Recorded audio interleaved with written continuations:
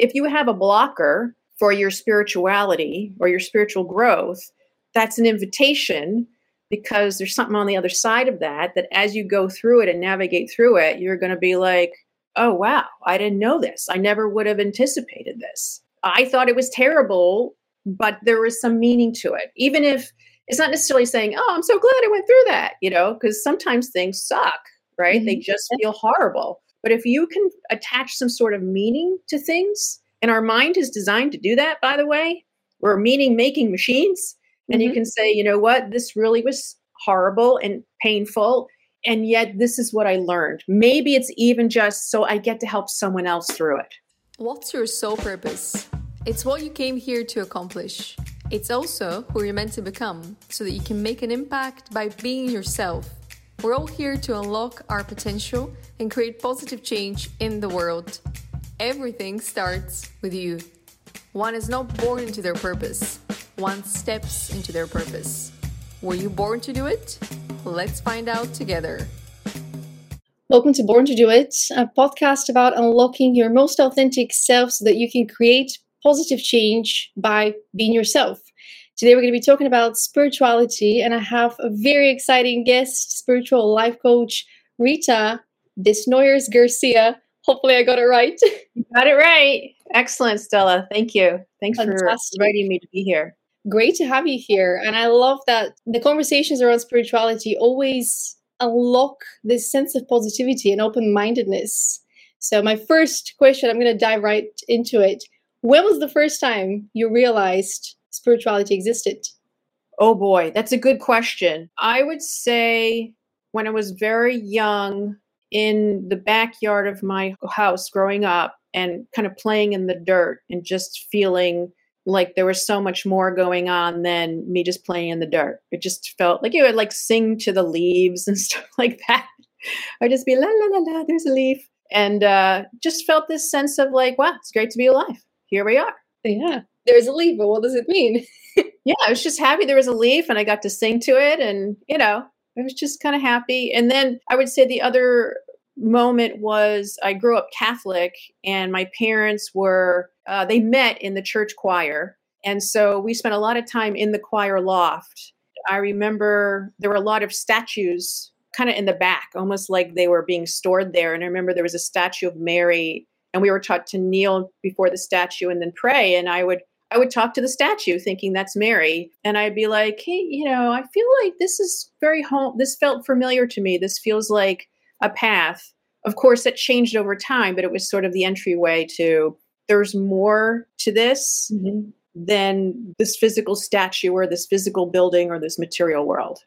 Yeah, and the inner communication that we're practicing, whether it's prayer, whether it's meditation, whether it's rumination, it is still going somewhere. We're still broadcasting this, and it's a two-way communication. We're receiving ideas, we're receiving downloaded messages. Guidance, intuition. It's a two-way kind of feedback that maybe we haven't really explored in education and in society. And, oftentimes people that are talking to themselves are labeled as crazy or a little bit woo-woo. But usually the greatest inventors, they have to brainstorm ideas. And that is the process of finding that next big idea.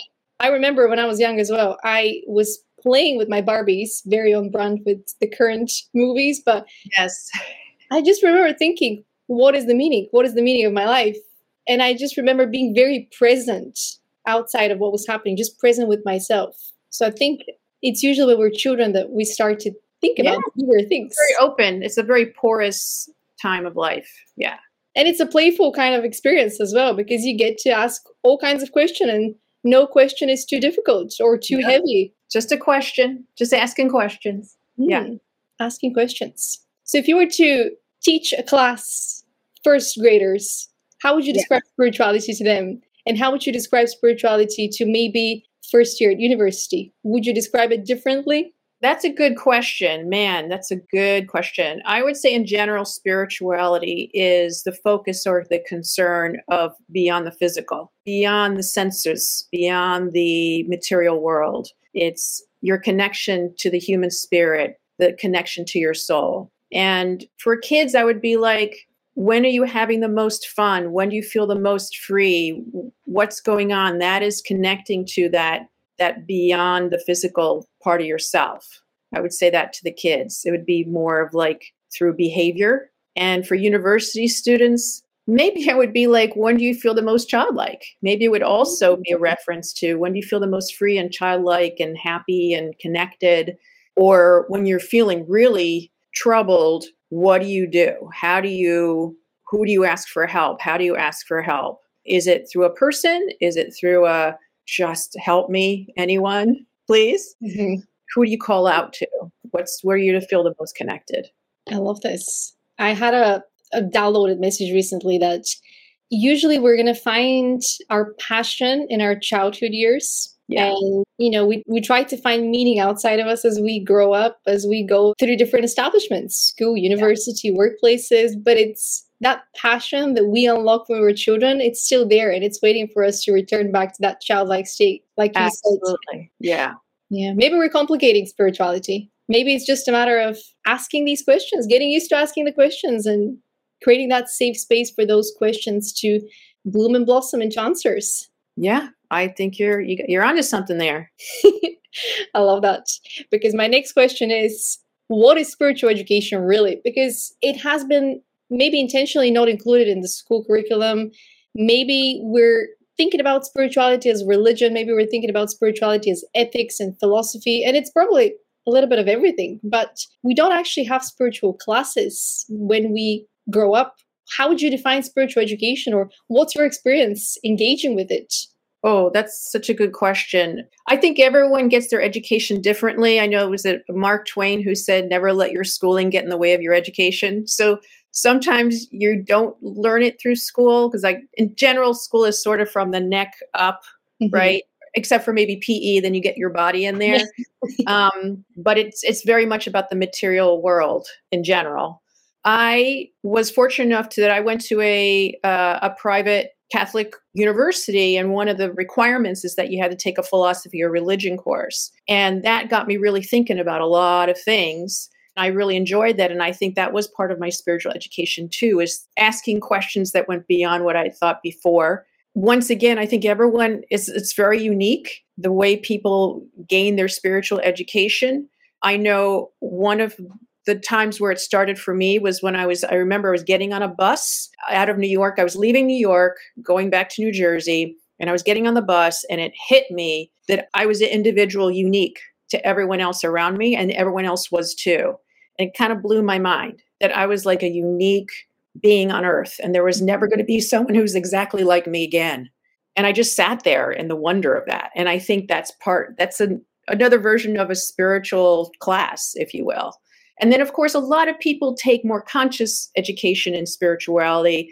I've gone to countless teachers. I've read lots of books. I've, watched videos and movies and studied under different people. And that all added up. It all brought new questions. It brought new obstacles, new challenges, things that I had to learn again, but like at a different level. And it's constantly evolving. Just when you think you kind of know it all, you're reminded, not really. Yeah. Who are the biggest spiritual teachers that you've met in life? Because I can tell you that I've had spiritual teachers that came in all ages. At all ages. They were children, they were grandparents, but they had important lessons for me. And I realized that my soul grew from the experiences with them. So I'm grateful that now I can spot these teachers everywhere I go, because maybe I'm looking for it on some level. Oh, I definitely think that.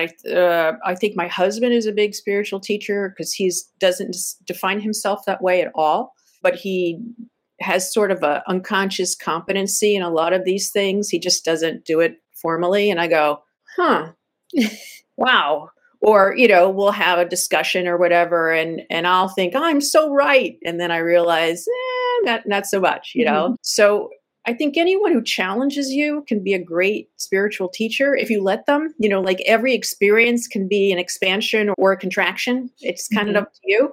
It can either expand your mind or make you bitter. And I've tried bitter, it's okay, but I'd rather have expansion personally. So I think it's, the people that challenge you. And certainly my husband is one, a very loving one. My kids, wow, great mirrors and reflectors to me of what I've either taught them or said or behaved like or inspired me in some way. where I go, wow, how did I have this being? She's amazing. How'd she figure that out? And then, of course, my parents, they're both passed away, but they both were incredible demonstrations of service. Mm-hmm. And so I was just like, wow, that was really, I think, a big part of their purpose on earth was to serve. And I got to be a recipient of that. So how much better can you get, really? That's beautiful. Yeah. And I think we're all serving a purpose that is greater than us, even if we don't understand how our presence in certain rooms is maybe teaching other people. And in other occasions, people are teaching us, and we can only understand the lessons after years have passed and we realize, oh, so that's why that happened. That's why I had to go through that. Yes. I thought it was, going against my girl, but it was actually strengthening my spirit or strengthening my faith, whatever you want to call it, whatever your lesson was. But even if we think about school and some of the lessons we have to learn in the traditional structure of school, we don't always like the teachers. Our spirit does not always like the teachers that are in front of us, but they usually have the best intentions for us. But they're seeing the situation from a completely different lens that maybe one day we'll be able to align with. I think one of the greatest teachers for me have been obstacles I've had to get over, hit up against and then get over. And each time I've gotten a little more conscious of this as I go through it, is that I realize that there's a lot of freedom on the other side of this obstacle. And a lot of the obstacles were there to show me to bring in compassion for other people who have gone through this and are maybe working through it. So in other words, I remember going through an obstacle where I felt like I wasn't being listened to or honored, and I became very passive aggressive, watching myself become passive aggressive. And then I went, wow, I am never going to judge all those people I used to judge for being passive aggressive, because this is what they were facing. This is what they thought they needed to do in order to feel seen and heard and appreciated.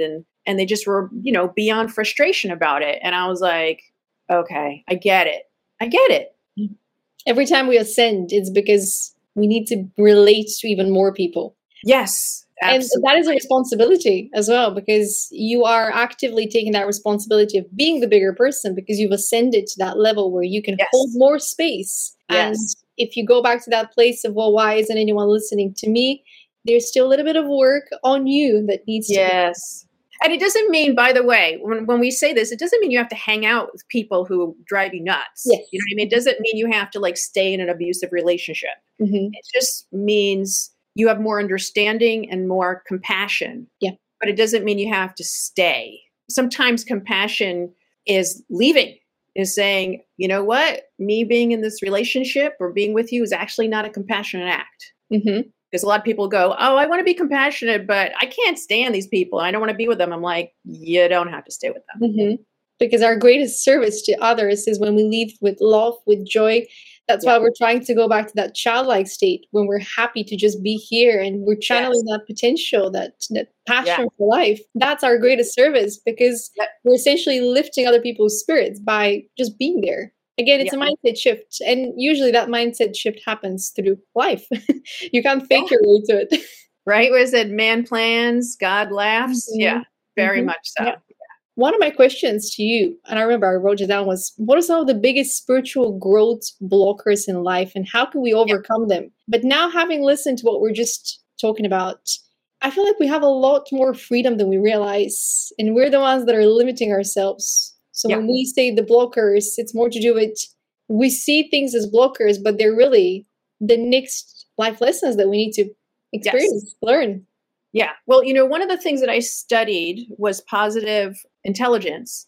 And one of the things they say in positive intelligence is every problem is a gift and or an opportunity. And it's not to be Pollyannish. It's not to be in a denial. But if you can see challenge, I kind of see challenge now as just future successes. Really. They're just something to go through so you can learn, expand, and you're going to have success with that. So if you have a blocker for your spirituality or your spiritual growth, that's an invitation, because there's something on the other side of that as you go through it and navigate through it, you're going to be like, oh, wow, I didn't know this. I never would have anticipated this. I thought it was terrible, but there was some meaning to it. Even if it's not necessarily saying, oh, I'm so glad I went through that, because sometimes things suck, right? Mm-hmm. They just feel horrible. But if you can attach some sort of meaning to things And our mind is designed to do that, by the way.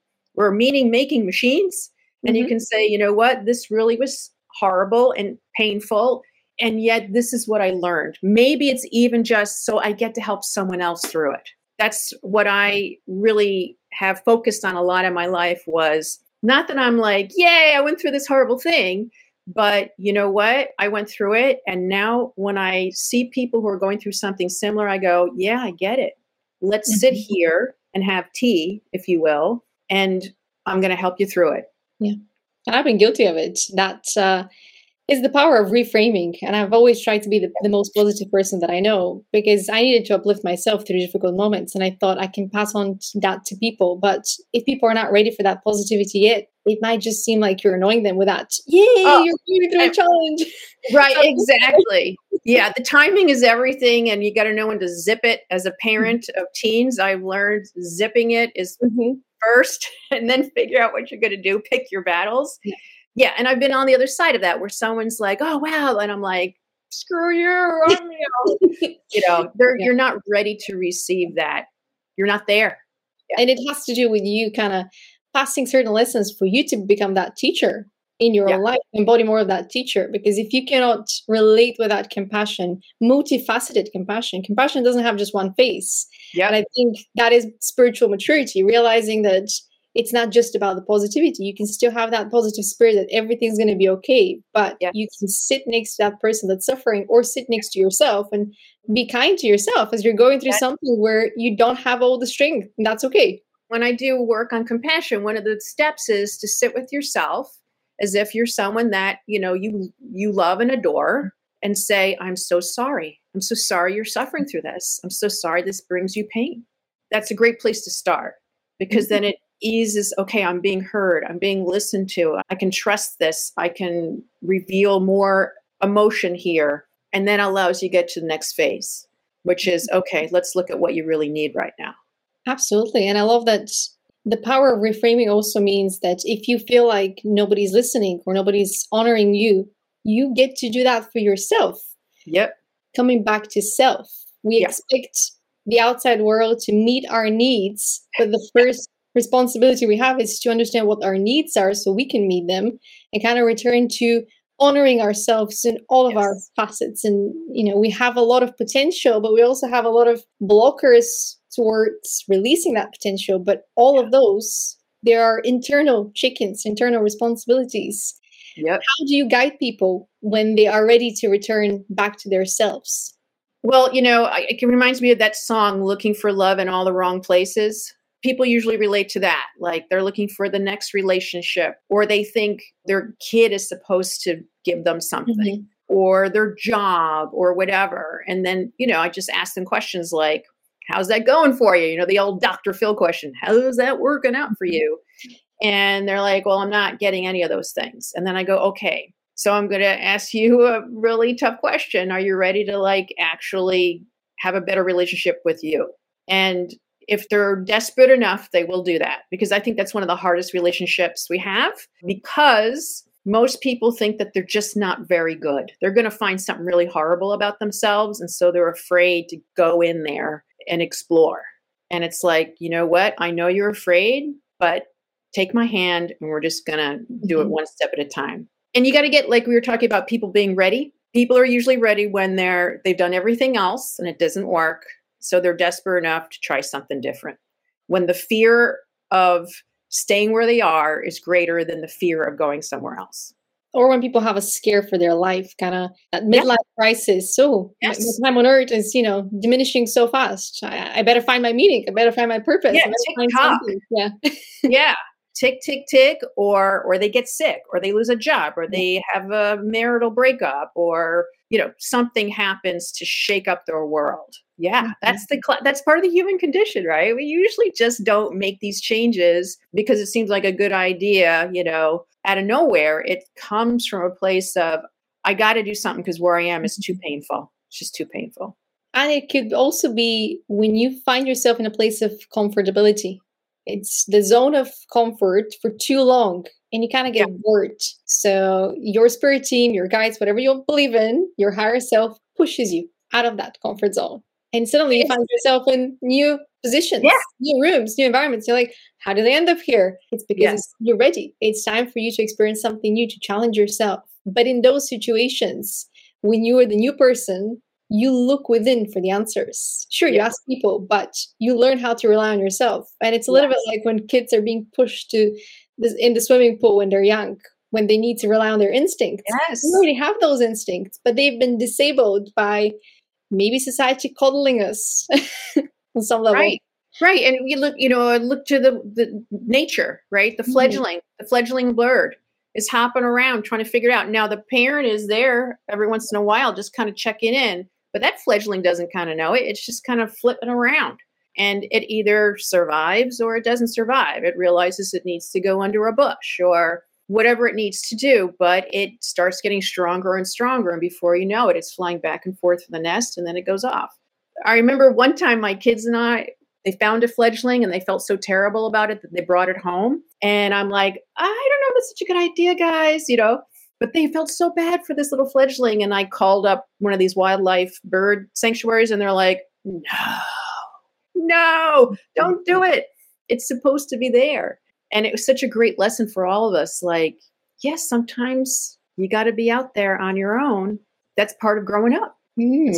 Part of the hero's journey, right? Is the call to adventure. Something happens. And that's why we fall in love with these stories. Yeah. That's why we love hearing them, because they're part of what we actually go through. We share similarities. And if one person can reconnect with their spirit, so can you. And ultimately, the journey to self, only you can take it, because everyone's journey is individual. It's personalized. As you mentioned, authenticity is the biggest superpower that we have. And when you realize that there's only one of you, that your authenticity is what makes you so mesmerizing. Yep. I think all the bad stuff, they don't weigh as much. Sure, you're going to find that you've contributed to disappointing people or even hurting people with your actions because you did not know better. But that's part of the learning process. Now that you're learning, you get to be a better human being. You get to make an example, a better example. Maybe you didn't have role models. We tend to criticize and judge ourselves too harshly when our environment has contributed to a large degree to our early years. And now we know better. And we continue to know better and go up in a spiral, right? Like, I know I felt it. My clients feel it. I feel like I'm going backwards. I feel like I haven't made any progress. I'm like, no, you're just coming around to look at that again, but you're at a different level now. Just chipping away at more, the next layer of the onion. That's part of the process. And I think that's such the important information that we don't know are things like it's part of the process. You're not alone. You're not some weirdo. When things aren't going right, it doesn't mean you're doing something wrong. It just means it's time to expand and learn. Those types of reframes go a long way. Yeah. And I'm being brought back to two metaphors that we kind of locked while recording previous episodes. One was that hero's journey is a little bit like the Christmas tree. And every circle, it's the more you ascend, it's smaller because you're getting faster through the lessons. Yeah. And you feel like you're going to the same place, but you're higher and you can see it from a bigger perspective. And really the star on top, that's your North Star because you're following your passion, you're following your purpose.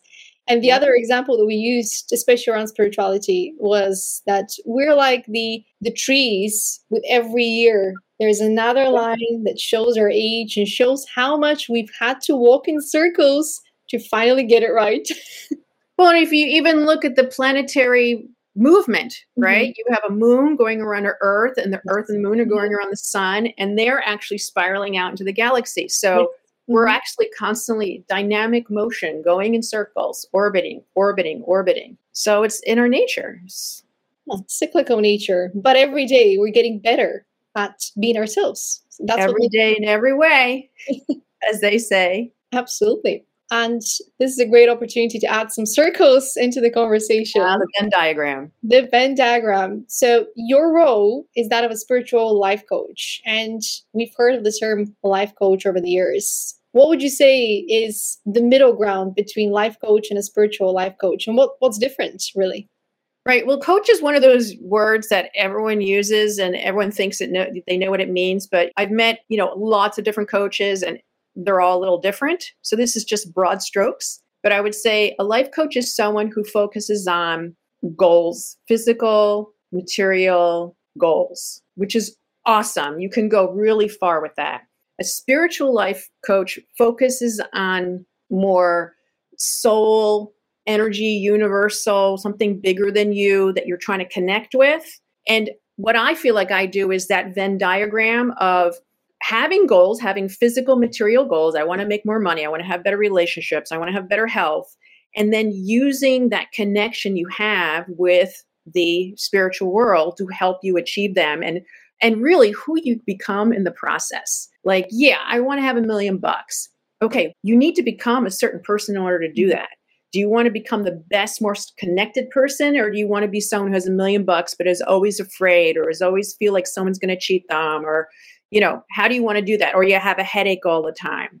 So the spiritual life coach in my book is people come in usually with some sort of material, worldly stuff that they want to resolve or improve. And what I do is I go, okay, let's do it, but we're going to do it in a way that connects you with the real meaning of your essence.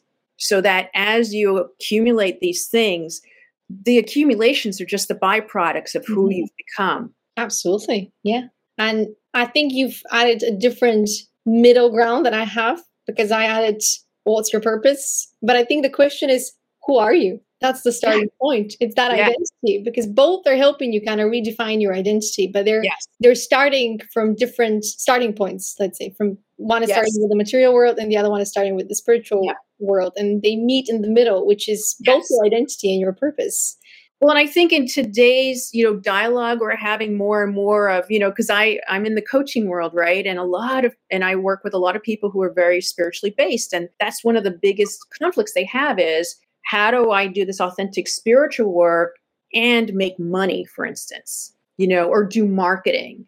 Because we've kind of put that in the material world. And a lot of people who are in the spiritual world feel like, I don't know what to do with that, or I feel nervous, or I don't want it, or I'm afraid I'm going to sell out or something. And I think one of the things that we're working on as a collective on the planet right now is bringing those two together in a really sacred way. Because I think money and wealth and all that stuff, it's just energy. So how do you want to use it? And we have our values kind of shifted a little bit to prioritize money as a sense of creating value around who we are, versus looking at our inherent value and who we are and what we want to create to then help us build legacies and products and businesses and communities that allow us to have that lifestyle. Right. So you don't want to identify or fetishize having lots of money or having so little money, right? Because that's sometimes what a lot of people in the spiritual world do is, well, I'm not supposed to have money, or having money means that I'm not doing real work because I've tainted it in some way. So, and this is not conscious necessarily, right? So it's a lot of it's like, look, it doesn't mean you're a good or a bad person if you have money or don't have money. It's how do you sustain yourself and live a great life being you, right? And I remember a long time ago when I started my business, I said, I want to get paid for being me, for being really me. Which is kind of when I started this whole conversation. I was like, oh yeah, that's totally, that's what I'm about. It's authenticity. And I think I've seen that a lot with manifesting coaches, that it's one way to recondition your mind that you are worthy of getting paid by just being yourself today. There's nothing fundamentally broken about you. There's nothing wrong with you by wanting to have a different lifestyle or having a different background. You are a human being. You have a soul. You have potential. You're here to channel it. You're here to serve and be of service. And that might look different days. It really depends on, what kind of lifestyle suits you, because, before you have kids, you want to have a specific lifestyle that once you have kids, you no longer want to participate in that lifestyle. Doesn't mean that your value has changed, your self-worth has changed, that you're less worthy or more worthy of money. It's just different life circumstances. It's just different. Exactly. And I wanted to go back to, it doesn't mean there's something wrong with you. I think that was one of the biggest belief systems that I needed to jettison, was there's something wrong with me. And I didn't even know I had it. I didn't even know. If someone said, do you think there's something wrong with you? I'd be like, no, I'm fine. But in my lens of life, how I would respond to things, how I would interpret things, what I was resisting or defending against, was all that protecting me, because I was convinced there's something wrong with you and you need to, right? And once that left, I could feel like, oh, wow, there's nothing wrong with me. Okay. That took a while to figure out how to do. Mm-hmm. And that's one of the reasons, one of the things that drives me is like, I don't want anyone, and my peeps tend to be moms, professional moms, but I don't want anyone walking around going, well, there's something wrong with me. Like that's, I think, too big a burden. Like, no, let's get beyond that. Life's too short to live with that. Yeah, to be judgmental in your own head towards yourself. Yeah. Yeah, it's a life sentence, and we are sentencing ourselves. And we don't understand that we have the key and we can leave that cage that we've placed ourselves into to protect ourselves, because we have wings to fly with. Yeah, but you get so used to that burden that you don't even realize you're having it. You just think this is life. Yeah. Mm. So, yes, you hang around the cage, even though the door's been open for a while. You're kind of like, yeah, but I kind of like, it's kind of nice in here. I mean, I don't know about out there. I just go for a nap, I'll be back. Yeah. I mean, have you seen those videos of when they release animals into the wild?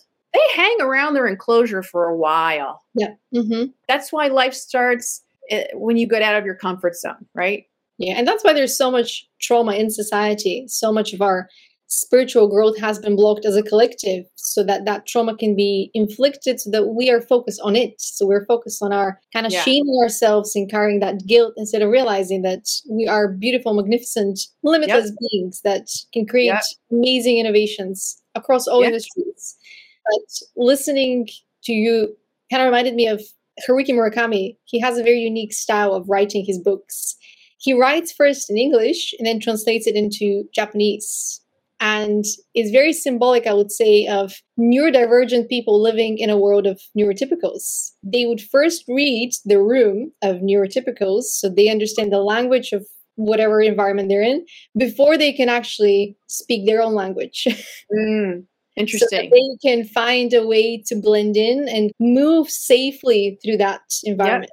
Because they, on some level, understand that they will not be met with some sort of acceptance, or they anticipated based on previous experiences.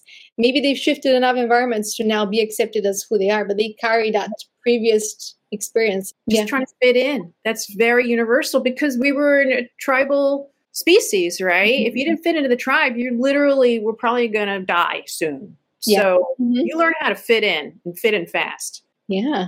That's some probably ancestral memory as well. It's not even maybe even from your own lifetime.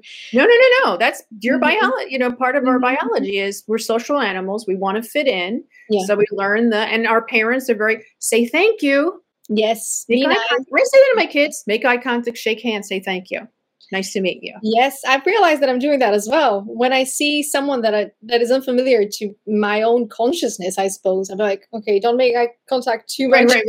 Just act normal. Yeah, exactly. It's the wiring that you have inside. Just play, Yes. We're just humans. We're all just, as they say, trying to walk each other home. We can be weird. I mean, let's be honest. We can be weird sometimes, especially when we realize that our brain is operating like that. But we're flipping weird. Yeah. That's the beauty of it. Yeah, we're all weird. What is it? Normal is just a setting on your washing machine, right? I like that. Well, we're here to unlock our potential, unlock our purpose, and unlock more of our authenticity, because that's precisely how we create positive change in the world, by being ourselves and by reaffirming, I am worthy of getting paid being myself. I love that mantra. I stand by it. And I think everyone, once they've reached a specific level of their self-discovery journey, are going to figure out, why would I waste my time playing somebody else when I can just be myself? Yes. And we have tools that can help us. We have people that can help us, coaches, but we also have tools like astrology, numerology. And so let's look at your profile. In your case, we didn't have the time of birth, but we still have a lot of information that can guide us, which is fascinating to me, because I'm learning as well as I'm building these profiles. Starting with your name, this is showing you your life path number, because numerology is pointing us to the different destiny paths. So your first name corresponds to 9, which is higher meaning. So you're here to dedicate your life to a quest for higher meaning, which is usually 9 is the higher education. It's the mind expansion. It's kind of the journey, whether you call it the self-discovery journey, the fool's journey, or maybe even traveling the world, because you're here to collect that data and make your own conclusions and pass on that information forward. Your middle name points to 4, which is kind of the number of the subconscious mind, psychology, the home, the roots. So you're here to unlock your inner knowledge. for and through self-empowerment, which is, I would say, very much in alignment with what you're doing right now. You've self-empowered yourself, and now you're helping other people go on that path of self-empowerment, because it can be quite a lonesome journey when we start. The first few steps, the first few months can be quite lonesome. Years. Or years in some cases. Yeah. Especially if we have to make radical changes, which is sometimes the case. Very well said. And then your last names point to, again, number 4. So intuitive self, helping others use their right brain to boost their intuition. And this is kind of your communication style. So if your middle name points to what's already in your consciousness and you're here to unlock it, your last name or names point to your expression, your style, and how you're going to be moving through the world. And you have 7 with the final letter, which is the number of partnerships. So you're here to team up with others and lead through collaboration. That's the best way that you're going to be able to express your potential and share all of that wisdom, because the path 9 usually is a path where you collect a lot of information, but you're also here to share that information. It's not just you being the philosopher in your room, but kind of traveling and sharing those experiences with others. And that's one of the best ways to learn as well, side by side with other people, asking the big questions. Any surprises so far? No, none of this is a surprise. Kind of mind expansion. It's usually linked to higher education, but it doesn't have to be just the education system. It can also be you seeking for more of educating yourself and looking for more meaning in life. But I would say it's a very good match between 9 and 4, because 4 is really reconditioning your own mind and diving deep in your own psyche to figure out things. That's a big part of my work. Yeah. Whereas the higher number 9, life path 9, it's more to do with doing the outside research and going here and testing things, reading things and exploring things. That's why the school is a great place for kind of that exchange of information, because you are simultaneously working with the documents and the books, but also with people, with other teachers or the students. Overall, this is a very powerful researcher's path, teacher path.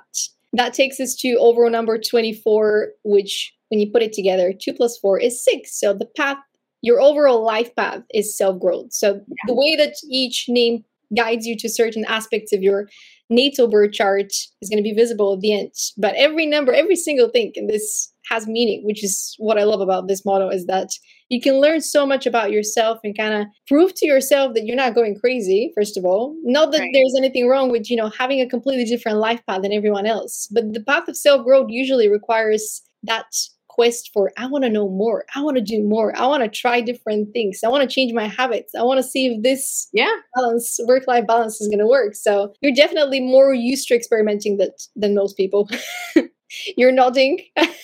Yeah, well, I mean, self-growth is a big part of my value system. It's something that I think is very important. And I'm not, what's the word? I'm not obsessed with it. Fanatic about it. Yeah, I'm not like, I need to be growing right now. I'm not like that. But definitely how can I grow from this? How can I expand from this? Yeah, for sure. That makes sense. Awesome. This takes us to the elements.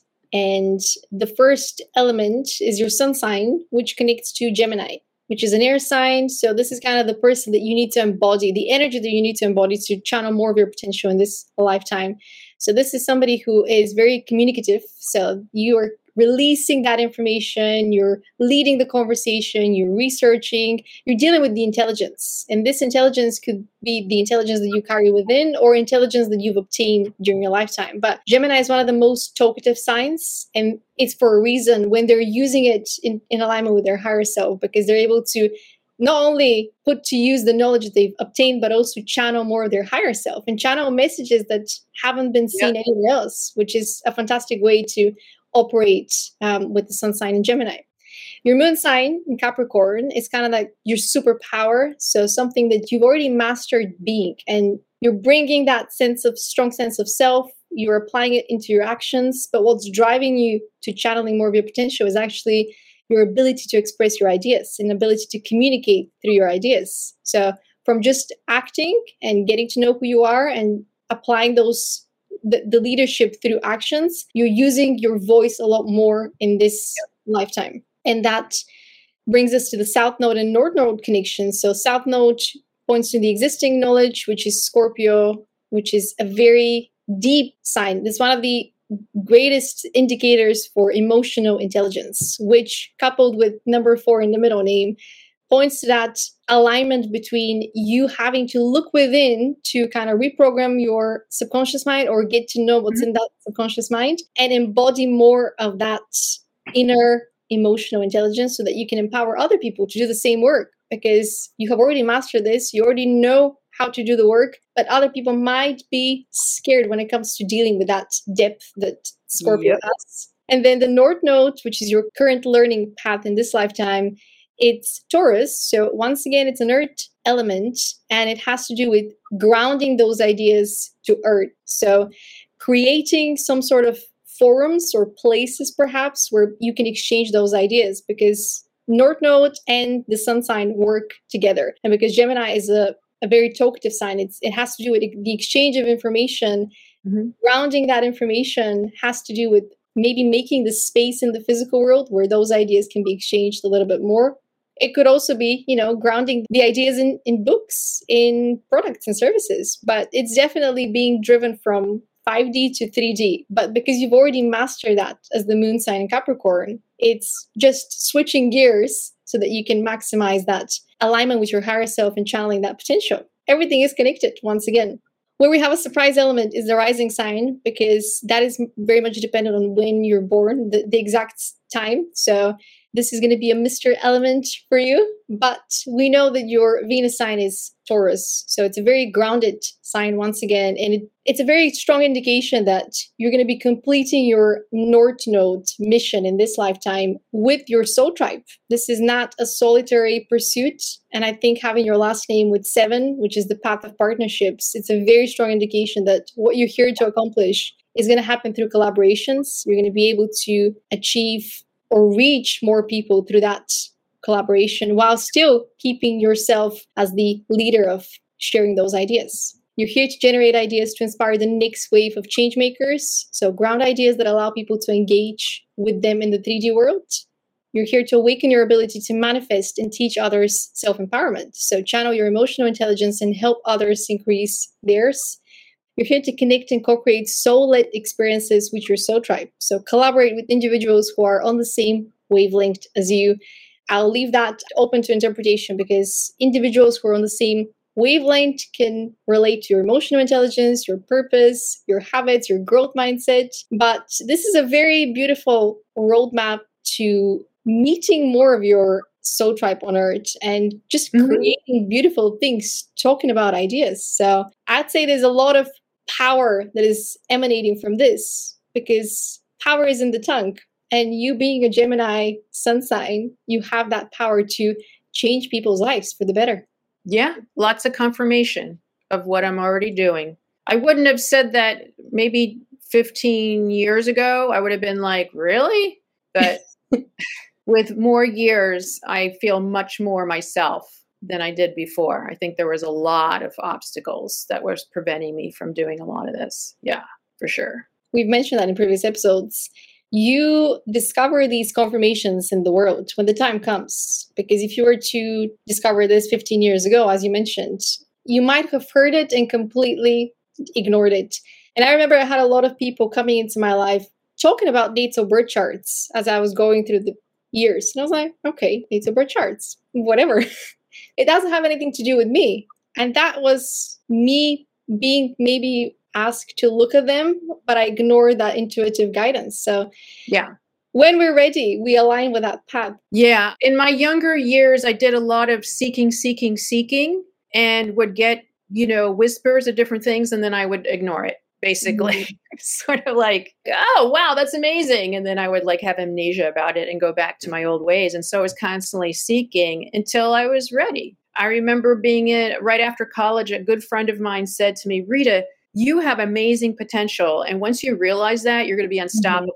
And I went, wow, that's kind of cool. And then, I just didn't do anything about it for decades. Yeah. I would say the flame wasn't strong enough is what's coming to mind, but it's usually that flame of self-empowerment when we are able to rely entirely on ourselves internally to power ourselves into action, into believing ourselves, really. Yeah. And I think that for me, it really came from being in that really painful place of desperation where I tried all of my usual tricks that I got from childhood that helped me survive, and nothing was working. And I just gave up and I said, all right, I surrender.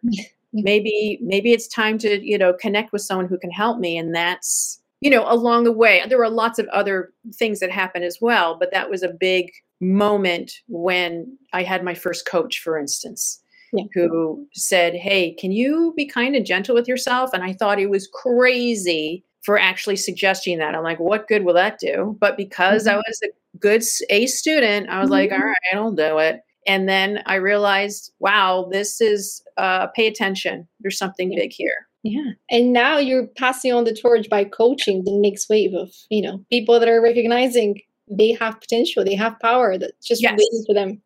Yes. So, I feel very much my role is I'm the person backstage. We're backstage. You're about to go on. And I'm the person who looks you in the eyes and takes you by the shoulders and said, hey, you can do this. You got this. I believe in you. And then I push them out. But isn't it amazing that in order for you to become that, the universe had to whisper in your ear, we believe in you. So yes. Yeah. I had a lot of people doing that. Many messengers. Many messengers. I remember my midwife took me by the shoulders and said, you're going to push this baby out. And I was just like, I don't know if I can. And she's like, you're going to do it. Well, I have to mention that one is not born into their purpose. One steps into their purpose. And the natal birth chart points to our potential. It points to our self-growth opportunities. It points to our superpowers or strengths, but it's entirely up to us to make those choices, make those adjustments, and follow the intuition, because our intuition might take us into places that we never anticipated we're going to end up, because there is an opportunity for growth there, because there's a destined partnership there. It's something that is happening on a much greater scale that we cannot anticipate with our 3D, even if it's advanced brain.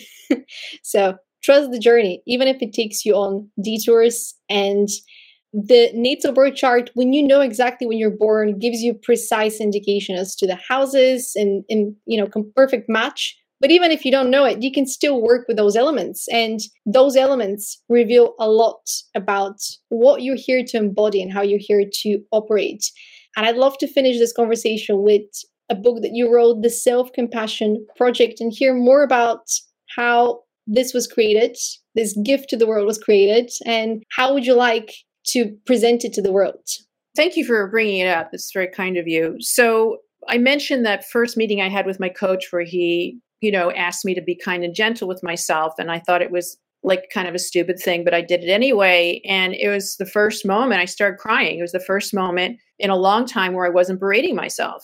And we talked about, how being mean to yourself can be blocking you from spiritual development. So I felt like there's something really important here. And what I was realizing that moment was that that's a part of self-compassion. When you can be with yourself in a very loving, empathic, gentle and kind way, which helps you, like every child, right, wants to be loved, appreciated, heard, and recognized. And when you do that for yourself, it helps you to start in really discovering who you are at your core. It empowers you. It helps you be really honest with yourself, so you're not, just having a lot of denial, so you can make change in your life. And it's what helps you make lasting change. And so when I realized that self-compassion was the place that I was constantly coming back to with my clients and within myself, anytime I wanted to make a change, I started teaching a class in self-compassion. I called it Becoming Your Own BFF. It became popular, and someone said, you should really write a book about this so that people can just do it on their own, or at least have a little bit of it. And so that's where I wrote the book, was really based on the course. And it's available in all the usual places, as they say. And right now I'm doing a lot of workshops that are just, you get the book and we just start it. We just start the book. Because that's another thing that people do. They buy books thinking they're solving their problems, and then they put the book on the shelf. They don't even read it, but it looks nice. So the workshops I'm doing now is like, look, I'm going to give you the book, and we're going to crack that sucker open and use it. And we're going to start this journey. A lot of people stop themselves because they want things to be perfect. And even with experiences, I want the environment to be perfect before I open the book. And it's just these self-bargaining techniques. Yeah, it's the mind will do anything to protect you from change, because change is, kind of risky in the mind's point of view. I remember going, we were hiking and we came to a point where I thought, oh, it's a cliff. We went the wrong way. He's like, oh no, the trail is down. And I was like, there's no way, and he's just like, just follow my steps. And I literally slithered down as it was very undignified. And I made it to the bottom and he high-fived me. And I said, that was so terrible. And he goes, what are you talking about? What are you talking about? And I said, I was on my butt most of the time. And he's like, who cares? You did it. Yeah. And that's where, he becomes this great teacher. He's like, it doesn't matter what it looks like. You did it. You went down something, you were scared, even though you were swearing and invoking God's name and, cursing me out. You did it. That's how we channel our potential, by the actions that we take. And some of those actions, we might not look very dignified because we're beginners, because we're trying something for the first time. But that's how we grow, through those experiences. Exactly. It's like when you're a toddler, would you say, well, you're not toddling perfectly? You would say, no, you're doing great. You didn't take the first step correctly. Let's repeat that. Exactly. Ugh, what he called. Oh my gosh. Yeah. No, you would be like, yay. You need to do that with yourself. You need to do that with yourself. Yeah. So what would you say to somebody that's currently learning to befriend themselves? What would be your crucial piece of advice? I would say be gentle with yourself as you befriend yourself. Don't make that another way to beat yourself up that you're not doing perfectly. And look for places where you're already doing it. Did you slow down? Did you pause? Did you breathe? Did you put your hand on your heart? Did you take a walk when you needed it? These are all great ways to love yourself. So that's one of the things that I teach a lot is you're probably already doing things that are loving that you discount. Mm-hmm. So let's give yourself credit and then build from there instead of living under the lie that that's not possible. And honoring the cover of your book. Give yourself not only compassion, but give yourself some flowers. Give yourself a break. Give yourself, find your love language and express it to yourself. Yes. And, be that protector of your inner child. It's all going to be different and unique to you. Yeah. Mm-hmm. I've absolutely loved our conversation, Rita. What's one place where people can find you, reach you if they have any questions or want to work with you? Awesome. So my website is called Becoming Awake. So you can look there. If you want my book, it's on Amazon. It's on my site. It's on Goodreads.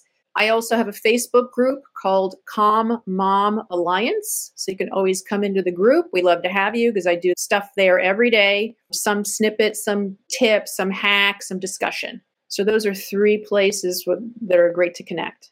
Thank you for making the world a better place with your intuitive guidance and with you believing in yourself, because you are the role model that you didn't have. And now you are a role model for people that don't have role models. So thank you. Thank you. It's an honor and privilege. Thank you. Thank you for listening.